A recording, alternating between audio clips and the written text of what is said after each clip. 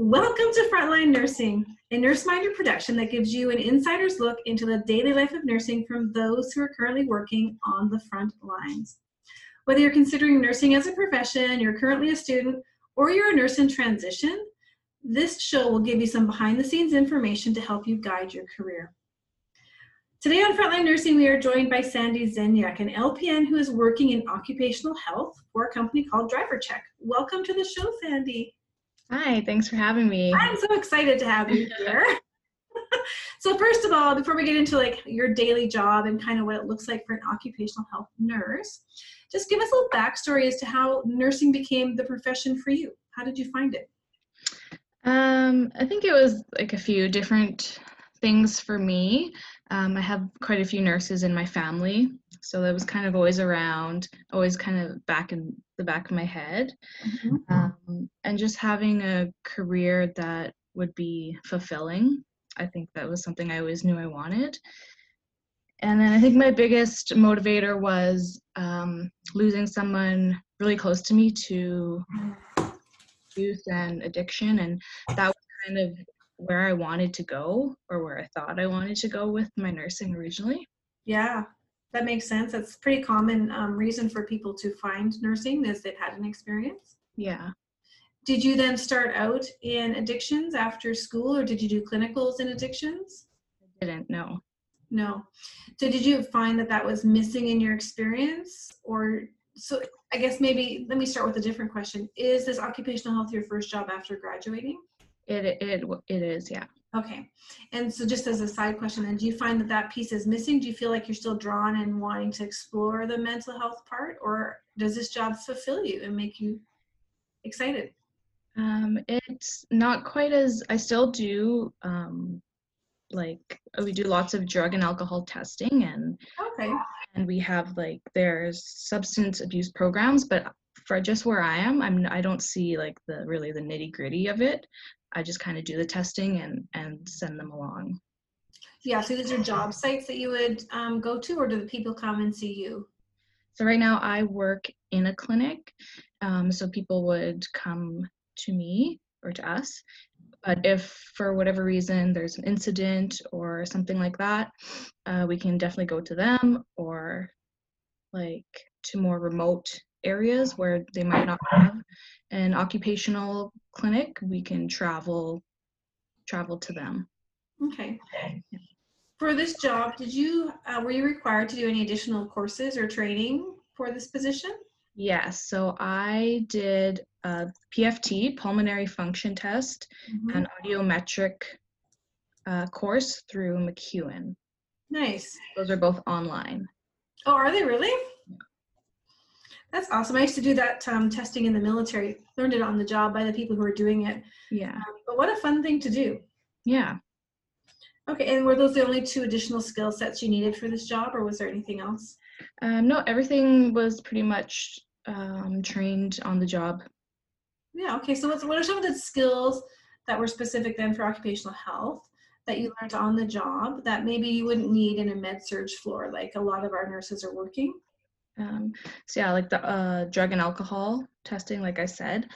So we do breath alcohol testing, urine drug screening, or we can send the urine samples to the lab.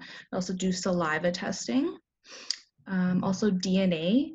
So it could be court ordered, somebody comes in, gets a swab done with the parent and child. We also do hair samples. So for lead poisoning? Typically to do with drugs or alcohol. Really? Okay, this is fascinating. Yeah. So maybe you can break down a little bit as to what you're looking for with these different samples, if that's okay. Yeah. I would have thought hair samples for drugs. So, and I'm not even sure if there's a connection to lead, but that's just what I was thinking was lead poisoning in hair. I'm gonna have to Google that after. Okay, so you do breath, urine, saliva, DNA. DNA is not connected to the drugs though. No. And hair. So let's just talk about maybe the drug and alcohol testing and what those tests kind of give you for information and how intensive they are. So for the population that I see, it's a lot of people that work in like the trades or the oil field. So before they go to work or before they go to a certain site, they have to get this testing done and they have to be cleared for work. Mhm. So it's every company is a little bit different of what they request, or depending what the site they're going to request. So there may be certain cutoff for alcohol levels. Some companies or places might just be zero tolerance. And then there's all kinds of drug testing as well. So what we call panels. So you have for example, an 8 panel. So that will test for 8 different kinds of drugs. Mhm. There's like 7, 12, all kinds of different panels. So again, it's what the company's ordered for us to test for. Yeah. How fast do you get those results back? Is it on a machine that you have right there, or do you have to send these samples away? These samples, we can do an instant test, Mhm. or we can send it away as well. I imagine with an instant test that there's potential for some maybe heightened conversations if they come back positive and are not allowed to go to work. You have the authority to tell them you're not going to the job site then? No, typically we will let their company know the results and they'll kind of handle it that way. Although, yeah, it does. That's probably not my favorite part. I can imagine. I'm only just picturing this big guy who's like working in the mines or on the oil field, and you're telling him, sorry, dude. Yeah, just confronting them is always, because you never know how they're going to react, because this has to do like with their job. So yeah, exactly. And whether that's a positive result or if they've what we call tampered with or adulterated their sample, Mm-hmm. and to confront them about that, that's always fun as well. Yeah, why don't you share some of the ways in which they tamper and adulterate? What a great word. So we have we have something called an adulteration strip. So we check the urine sample before we even test it, and there's like all these criterias that the sample needs to meet before we're even allowed to test it. So what is the specific gravity, the pH, is it the temperature within a certain range, all those kind of things. What's the craziest thing you've seen? Like, have you actually witnessed them tampering with a sample? So for me, I'm not actually physically watching them pee as well. Oh, you don't have to? No, we stand right outside the door. They have to empty their pockets, take off any outerwear, that kind of stuff, but I'm not watching them. Okay. The craziest thing is you can actually buy synthetic urine online, and people try to use that, but again, we know Because of the temperature and stuff. Yeah, temperature, yeah. Yeah. I used to work with homeless population. I worked at a clinic that was run by the University of New Brunswick. And we had to, I'm pretty sure we stayed in the room with them to observe them urinate to make sure it was their urine, because crazy things like they will have it up their sleeve. They'll have this little vial of urine or. Yeah. Yeah. There's, you always hear, because you're supposed to listen just directly outside the door, and you hear all kinds of things like bags scrunching and stuff like that. And with the company I work for, even if you suspect some kind of tampering, you can confront them about that, ask them for another sample, and see if they actually give their real sample. Wow. Okay. So in terms of the drugs that tell me about this hair sample. Do you know what the hair sample is looking for specifically? Not really, because we send that one off to the lab. We don't do like an instant test with that. Mm-hmm. I find typically it's someone who's been put on a program, so what we call a SAP, substance abuse program, within their company. So maybe they'll come and do a drug and alcohol test once a month, but then after a while they'll do a hair sample, and that just goes back way further than your urine sample. So yeah, that's really interesting to me. Really interesting. Yeah. Okay, so let's talk about one of those moments you've had to confront. Let's get into some juicy stuff. Obviously, we're not going to disclose anything confidential. Yeah, of course. Just kind of a synopsis of Mhm. what a moment like that might look like and how you dealt with it successfully, unsuccessfully, maybe even both sides of that. Okay. So with the company I work for, again, I can't speak for all Yeah. health companies, but if someone were to give a fake sample or a sample that was cold, we ask them for a second sample. So we basically give them another chance to really provide their own sample. Mm-hmm. Um, but then we're just going to send it directly to the lab. We're not going to test it there in the clinic. And So you then, don't test the second sample. no, And what's the rationale behind that? I think, actually, I don't really know. I think because if it is positive, we have to send it to the lab anyways. So we just send it directly to the lab. That makes sense. They're anticipating if they're tampering that's probably they're hiding something. Yeah, Okay, exactly. fair enough. So we ask them to provide a second sample. Typically they ask, well, why? And they get very defensive. And for us, we don't have to disclose anything really. I typically just say if your sample doesn't meet certain criteria, we ask that you submit another one. Again, they're always prying, asking why, that kind of stuff. And I said, I'm sorry, that's all I'm obligated to tell you. And they have up to 3 hours to provide another sample. If they leave during that time or before they've provided a second sample, it's considered a refusal to test. Mm-hmm. So either, very rarely I find they'll stay and actually submit their own urine. They'll just leave. Yeah, they just leave. Oh, I have another appointment or something like that. Sure, and then you just report that to the company that they refusal, and then that's up to them what they do with it. Yeah, exactly. Interesting. I'd love to know what they do with it. Mhm. I'd like to be a fly on that wall. Yeah. Oh my goodness. Okay, so that's actually not too bad then.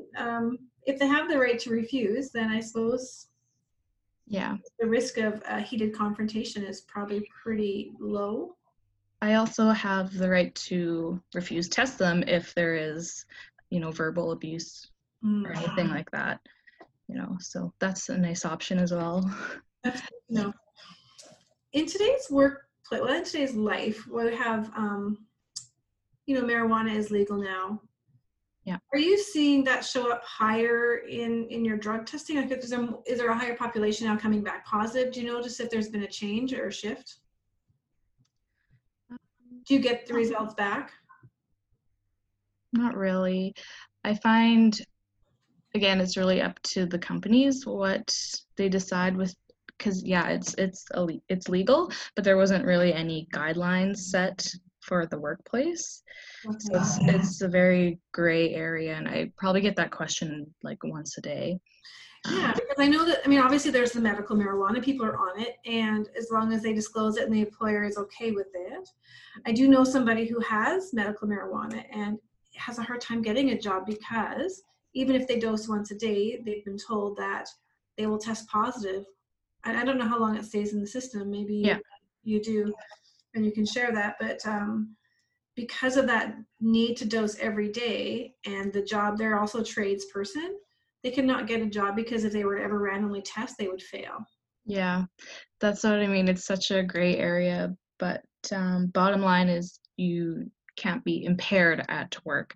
So just like alcohol, we test for that as well. Mm-hmm. It's legal, but you can't be impaired at work. And then I do find a lot of companies are switching to saliva testing, so that can test more like in the 24 hours rather than your urine where it's been metabolized and goes a little bit further back.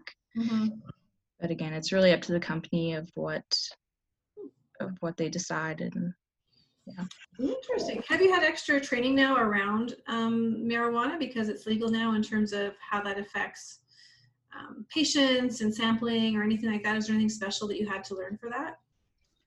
Not really. We do have like physicians that work not with us but within the company, and they'll send out memos and that kind of stuff when like things get updated in regards to marijuana and that kind of stuff, but nothing too in depth. No. Okay, Yeah. just related as it comes up. That's cool. Good to know. Were you nervous when that first became legal? A little bit, because I definitely thought it was going to be showing up a lot more. I think it just shows up just about the same amount. But yeah, just always getting questions about it every day. I'm sure they're asking, so how long does it stay in my urine? Yeah. Do we have an answer for that? What is the answer? Everybody is different on how they metabolize, and like if you're a chronic smoker or occasional smoker, it all depends. Yeah. Hey, there goes the dog. Woof. Yeah. That's awesome. All right, that's really cool. So that's only one aspect of your job, and that's kind of a fascinating one. Mm-hmm. Tell me, what else would you do for an occupational health nurse working at your organization? So as I mentioned before, the PFT and audios. So the nurses, you don't have to be a nurse to work in occupational health as well. You can be just a drug and alcohol technician, and you can get your certifications for your PFT and audio. But the nurses will do also medical exams. So that basically includes all the stuff I learned in my very first semester of nursing that I thought I would never use again. Kind of a basic very, very basic head to toe assessment, like a lot of range of motion, that kind of stuff, Snellen, checking their vision, and that kind of stuff. Yeah. And then a few other things that I never learned, like assessing reflexes, upper and lower reflexes, I never used an otoscope before, so using that. Blood pressure, auscultating the lungs, that kind of stuff. And then there's different kind of levels of medicals that I would do. So again, depending what the company asks for, some may be more in depth, where others would just be a basic kind of head to toe. Okay. The company you work for obviously contracts out then to these larger organizations in which they need these assessments done. So you're kind of like the point of care for all of these different organizations. Yeah. Okay, that makes sense. And so then when somebody comes in, are you booking like one organization on one day so you can kind of get set with what their protocols are, or could it be anything, one patient to the next? You could be oil field, you could be, I don't know, what other organizations do you work for again? We do lots of truck drivers, pilots, a lot of in-flight crew. We do that's too. Okay. Even like if you are a receptionist in one of these companies or going to work remotely for them, sometimes they'll even do some kind of testing. Okay. So then now that I kind of have that situated, going back to the question, is there a day where you just work with company X and do all the flight crew? No, it's whenever they need to get in, we try to get them in and get whatever they need done. Yeah, so you have to really be familiar with how to access the resources for those particular companies quickly, hey? Yeah, after a while you do kind of get used to what they need. But. So are you typically Monday to Friday, then 8 to 4, or does this job require you to be on call evenings? Typically Monday to Friday, 8:30 to 5 for me. You can be on call, so if, say in the middle of the night there's an incident with somebody at a site working night shift, you can go and do their drug and alcohol testing for them. Like I said as well, you can travel so to those remote areas. Like I'll be going to, I don't even know where it is, somewhere remote Alberta. They don't have an health clinic there, so I'll be going to do some PFTs, pulmonary function tests, and also mask fitting, which is another thing that I do. So respirator fitting. Yeah. Yeah. Is your area then just Alberta, or would you go outside of Alberta into the territories maybe, or BC? We've had some people within our company go to BC. Yeah, I do find a lot of organizations in Alberta, when they have kind of like that scope of practice for other organizations where they manage them, that they end up having a wider territory that they cover. That would be cool, a little travel maybe in your future.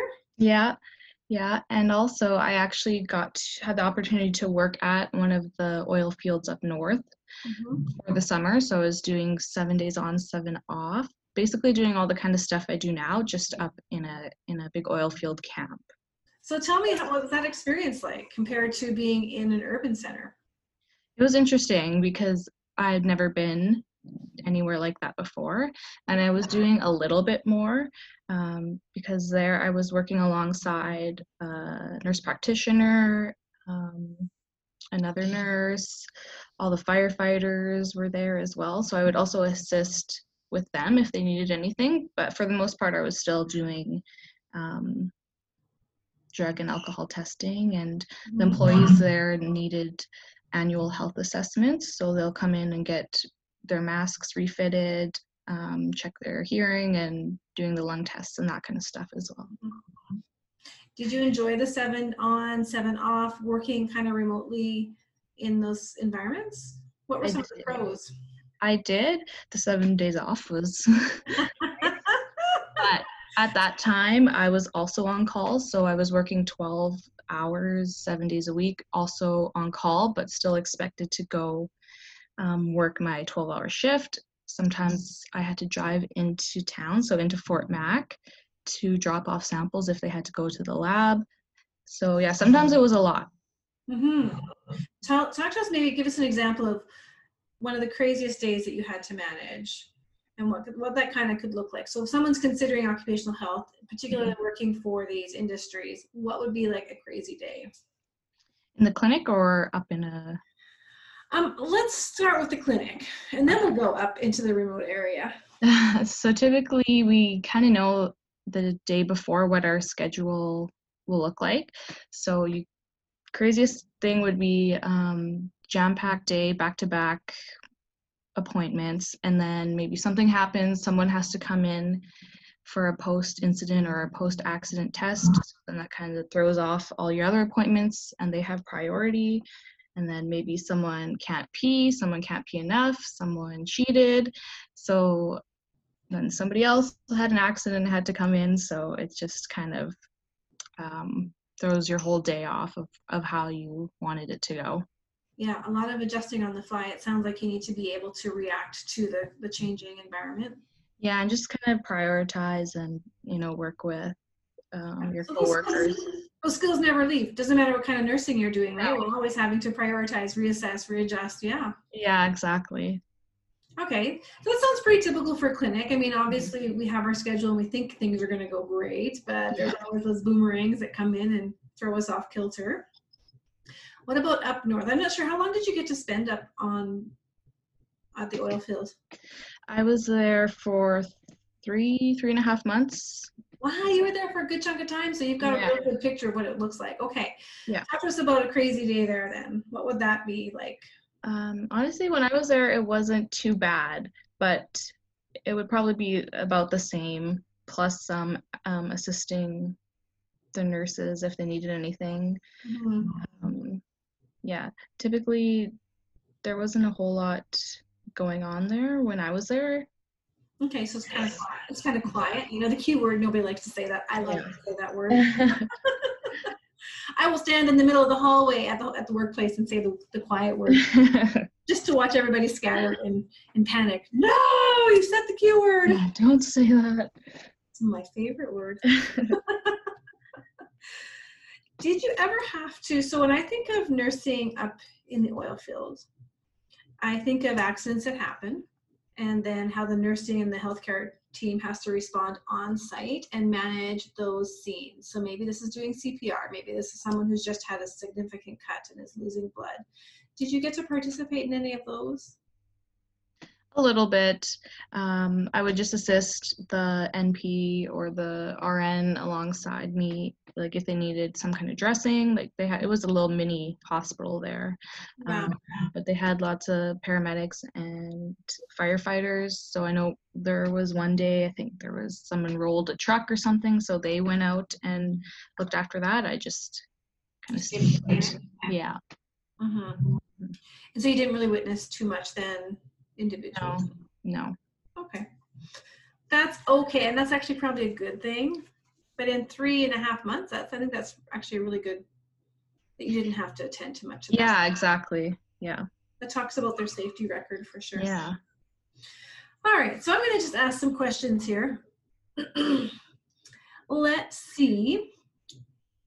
What is the biggest problem that you see in terms of bridging from a nursing student graduating and taking on this role of occupational health? And what do you think would fix it? So I just want to kind of get a sense as to where you think the gaps are in the system. It's a big question. Yeah, it is. Did you I feel don't know. prepared? No. Okay, and that's very common. That's absolutely common. Nobody feels prepared on their first job. So what was it that you think could have helped you be better prepared to assume an occupational health role? Aside from the training, like we already talked about, you need to learn PFTs and the audiometric and some of the drug testing, but was there anything in particular that you thought, gosh, this should be part of the program? Like we should learn this stuff. I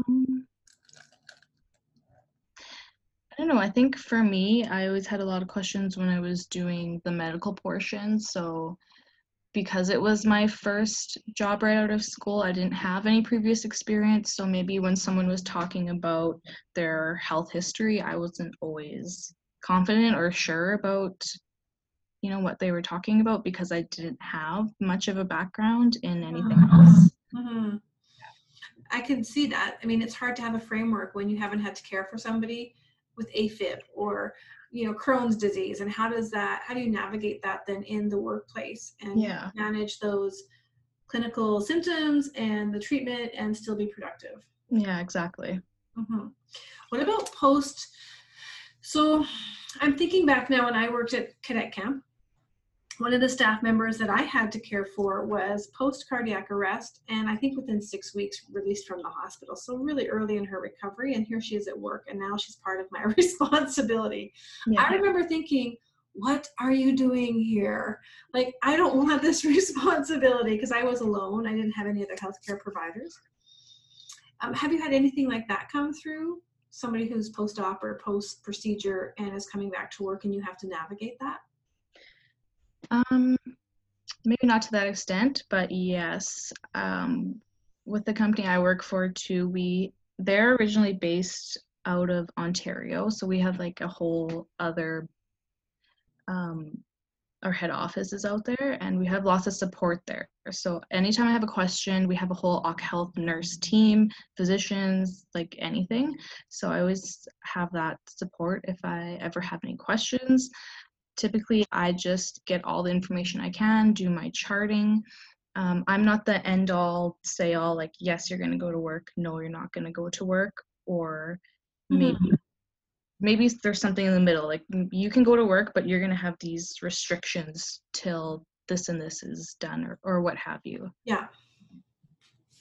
So you are a part of that process, that conversation? I mean, obviously you're collecting the data, so. Yeah, a little bit, like they're going to take a look at all the notes and assessments that I've done, and yeah, I'm like the main person who sees them. So yeah, but then the other team member would assign the restrictions and the return to work plan. Yeah, they have kind of more knowledge of that area of like what exactly their job title is, what are the kind of things they have to do.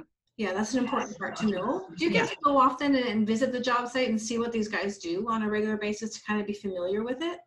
No, we don't, but I always try to ask questions, like if I have no clue what their position is, like someone was like a roughneck and I was like, I don't know what that is. Like, what does your day look like? What does your typical what are your job duties? So that's definitely a part, kind of always learning about all these different positions as well. And I don't think we emphasize that, to be honest, in school enough. Even for someone who's in acute care, they've just come in and maybe they've first time with AFib and we're giving them a heparin drip or whatever is going on, you know. But we don't actually focus on what do they do and what does this diagnosis mean to them going forward? Like how is that going to fit into your workplace and your daily life? We don't really focus on that a lot. Yeah. And I think we could do a better job at that because we're supposed to nurse the whole person. Especially in your environment where these people are coming to you and you're kind of that middle person between off work, on work, and what is it going to look like for me to continue to be productive? Yeah, exactly. Yeah, we definitely don't do a good enough job. I don't think. Maybe that's a gap you're noticing too. Yeah, and I think too, if you're like me, you probably spend most of your time at work than you do, at home. So you want to make sure you're safe, other people are safe. Mhm. Yeah. Yeah. Does things like so like this coronavirus outbreak, do you guys talk about that among your team? Is this an issue where you guys consider, because you have a lot of people, thinking of Fort McMurray, condensed in a small place? Yeah. Is this part of the contingency planning, or you do like active screening and education? Right now, we just have a questionnaire or like kind of a screening form that we get everybody to fill out before they come in, before we do any kind of testing. And so far, it's we haven't had to take any of the precautions, so like wearing a mask or anything Mm-hmm. like that. But yeah, we do have a screening process for that going on right now. Mm-hmm. So that's only if they're actively coming to see you. Yeah. But if on like job site, you're not involved in any education programs or anything? No. Okay. Just check in to see how far that scope goes. Yeah. Awesome. So what are some of the initiatives that you've been a part of in this role? Because how long have you been doing this now? 2.5 years. Wow, that's awesome. 2.5 years. So there's probably been some changes and some things that have gone through process change. Maybe talk about some of the things that you've seen or you've been a part of that have improved patient care.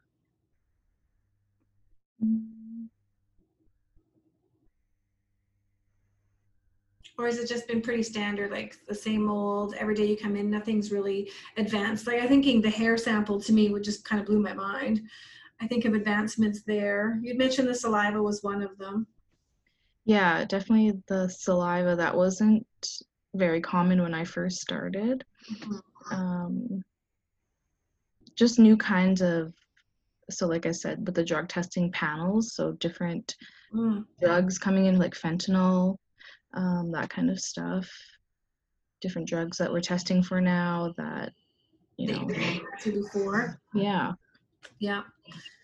I'm trying to think of any other occupational issues that might be quite new in the news, and the only thing that comes to my mind is the coronavirus, and I just think of that isolated people, like that group of people so close together. So that's why I was wondering if there was anything that you had noticed in terms of initiatives in occupational health that are changing as a result of the world issues, or like those kind of things that are happening in the world. Nothing comes to mind, hey? I don't know. Yeah, no. Oh, that's all good. That's all good. So talk to me about maybe somebody who has influenced you in your workplace, inspired you, and why they inspire you. Because you've mentioned that you work with a lot of different professionals. I know, and you're in a really unique position because you're working a little bit more closely with some professionals that nurses don't get to see every day. Yeah. So I think you have a unique perspective. And I'm wondering how they inspire you in terms of your day-to-day. For me, I think one person is, again, I don't really work beside them directly every day, but we have what we call our medical review officer. So I had the chance to go, our company hosted a big conference, and she talked a lot about opioid crisis and that kind of stuff, and which was just very interesting, and just to kind of see how, like I said, I don't really see like the nitty gritty of everything and the substance abuse programs and that kind of stuff. So it's always inspiring to really see the bigger picture of just a little part of what I do.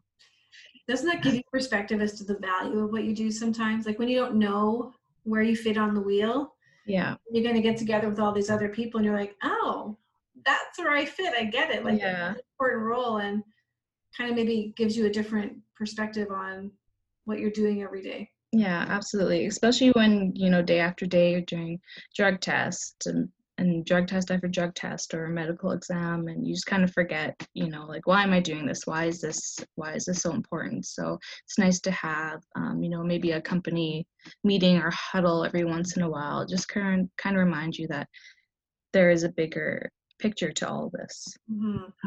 Yeah. Do you know how many people you guys serve? Like, do you guys know that kind of data on a daily basis, like with all the organizations that you're working with? No, I know it is a lot. We've been taking on um, quite a few bigger clients lately. Yeah. Yeah, so and we have 3 clinics in Edmonton area, Calgary, Fort Mac, a bunch of staff up at the oil field camps, and then again in Ontario we have quite a few clinics and our head office there. And then we have like all these third party companies as well. So it's quite a big organization. Hmm. And it's funny because I've only ever heard of them because I've spoken with nurses who've graduated and they're working. And there's one other nurse that I think I've interviewed or I've just chatted with, and she had mentioned the same company, and I'd never heard of them before. So, Yeah. how did you find out about them? I think I remember when I first graduated, I applied to a few Occ Health um, places actually. Hmm. I don't know, it was just something very interesting to me. And my dad had always worked, in the oil field. So I don't know, it's kind of interesting how both our worlds kind of came together. Yeah, that sure is.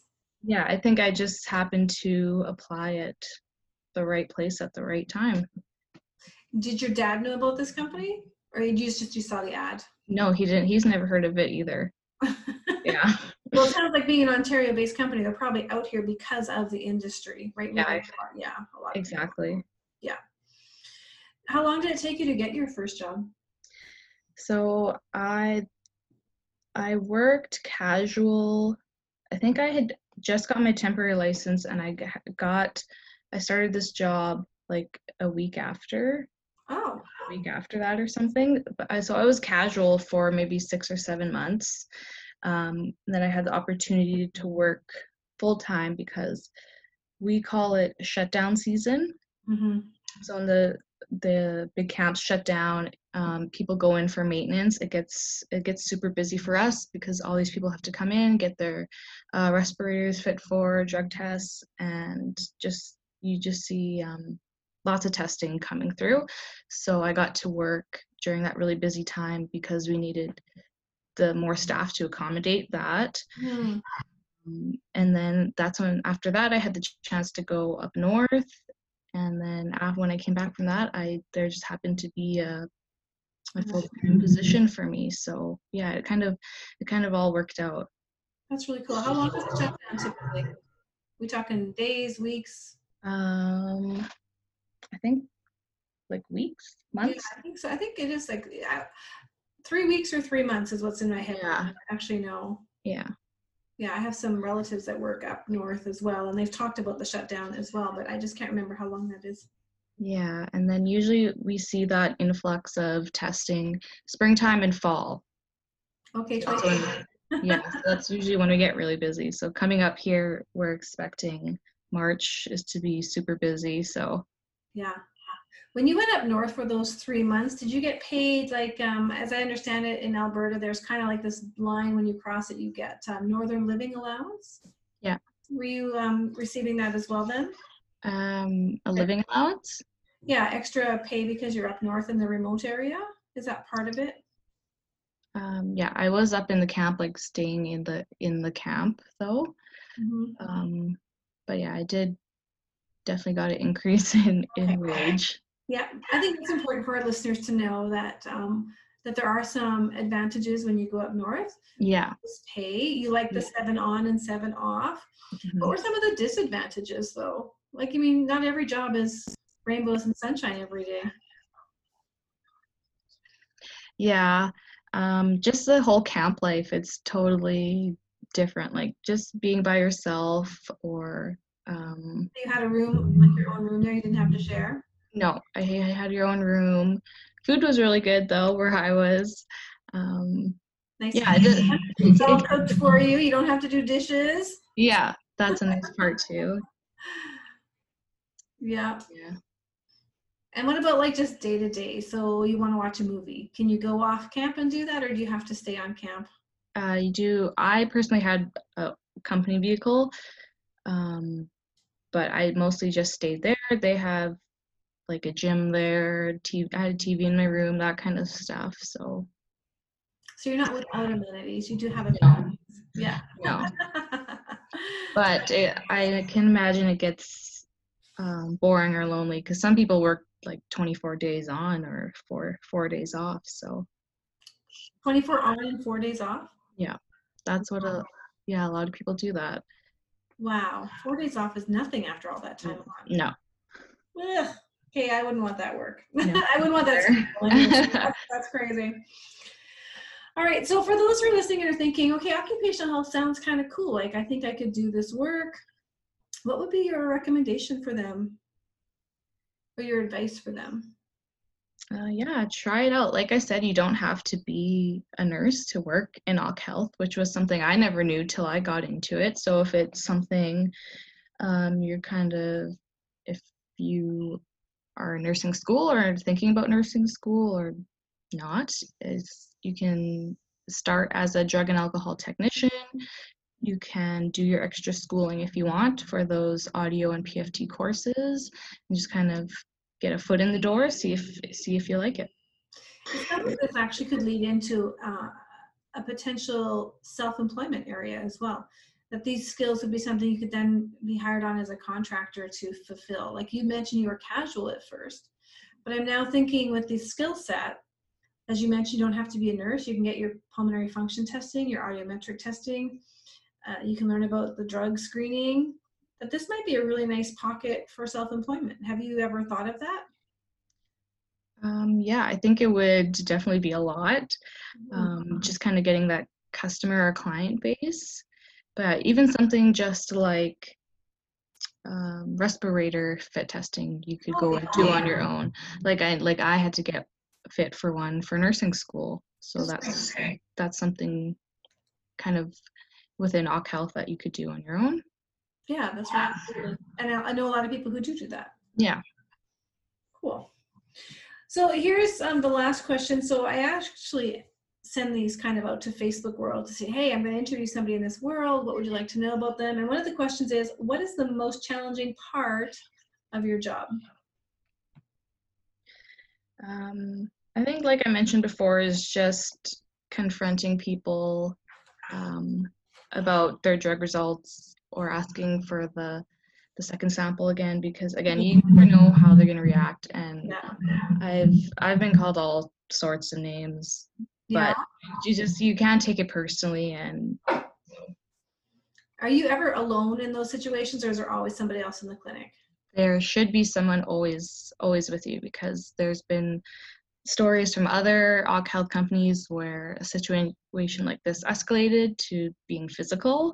So that's safety is definitely an important thing as well. Yeah, I would think so. Okay, what is your most favorite thing to do when you're not working? Just relaxing. Well, actually, I don't have a whole lot of time to do that right now. I'm also doing my RN online. Are you at Athabasca University? I am, yes. You know, I happen to work there, right? Oh, you do? I didn't know that. Yeah, you're going to see me at some point because I teach in the patho and the pharm class, and I take students to clinical. Okay, awesome. Yeah, that's awesome that you're advancing your education. Yeah. Is this driven by like watching other RNs in your field, or are you looking for maybe some opportunities that just come with the degree? Yeah, definitely more opportunities. Like I said, like this was my first job. There's just so many areas in nursing. It's like, how do you know what's kind of your area? Like, I just know there's just so many options out there, and I just not that I can't do them as an LPN. I just feel like I may have more options and opportunities as with some more education. Well, I never think education's wasted. Like, it's always a benefit. No matter what you do, you're going to learn something, and you either incorporate it or you don't, but you still learn something. Yeah, definitely. Value to you. So I think it's a good idea. Yeah. Always upgrade. Okay. Well, we already kind of talked about those. What was your best advice? This was the top 5 tips for somebody who wants to be an occupational health nurse, but I think we've covered that. Hey, the extra education. Yeah. Some research. What would be the best way to prepare for an interview in occupational health? That's a good question. Yeah. People are always wanting to know, what questions do they ask? Thinking back to mine, it was a fairly standard interview. Like, what are your strengths? What are your weaknesses? I don't remember there being any scenario-based questions, maybe beside the fact of being put into a situation like I get put in often about confronting someone. Yeah. Other than that, I think it was a fairly standard interview. Okay. Well, Yeah. they didn't ask anything specific about disease processes or testing. It was more just how would you deal with the situation, behavioral type questions. Yeah, Yeah. Did you have your PFT and audiometric before this job, or that was something you got after? that was something I got after. Okay. And so I'm assuming that they probably subsidized the course so that you could get the training. Yeah. Perfect. That's another bonus. Yay! Yeah, it was awesome. I love it when organizations step up and they actually pay for Yeah. the training they want. There's Free education. Yeah. And how long were those courses? Just out of curiosity, do you remember? I think you have like your typical university semester to finish it. So it wasn't paced. You just got to sign in and do things as you got them done. Yeah, it's also all online, so you do have to finish it by a certain point. No midterms or anything, just one final test. And no practical? Practical, you can do it with someone who's already certified. So like my team lead, I just did it with her, and they can sign off and send all your information off there. Oh, perfect. Do you know what would have happened if you didn't have, like, say out of interest, I take this course tomorrow, I sign up, and I actually don't work in a workplace where I have access to that. Did MacEwan offer those services where they would pair you up with somebody? Do you recall? Yeah, they also have people there that can do that, sign off your Okay. portion for you. Yeah. Good. I think that's also important for those who are thinking, I don't work with somebody. How am I Yeah. going to get it done? That is Yeah. taken care of. Awesome. So, and those were both 1 semester long courses. Yeah, I did mine at the same time though. Okay, so But very yeah. manageable Yeah. while working full time. So I think that sounds quite doable for those who are interested in occupational health. Yeah. Awesome. So anything else you'd like to share with those who are listening about your career path currently, and maybe anything I didn't ask that stands out?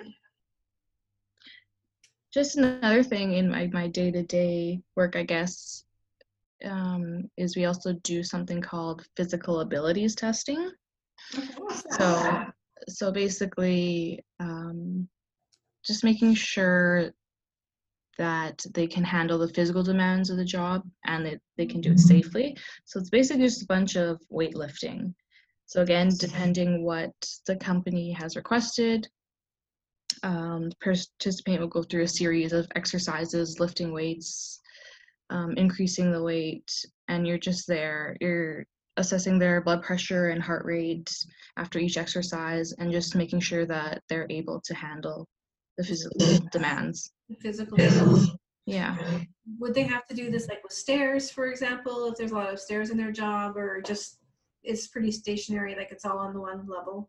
Yeah, we do incorporate stairs, we have ladders, we have a device that can measure how much they can push and pull, how much their grip strength is, and that kind of stuff.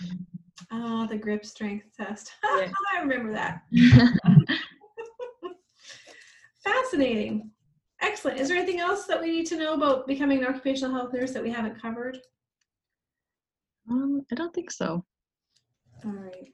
So you said you don't have a lot that you do off hours, but you have a dog that you mentioned at the beginning of this. Yes.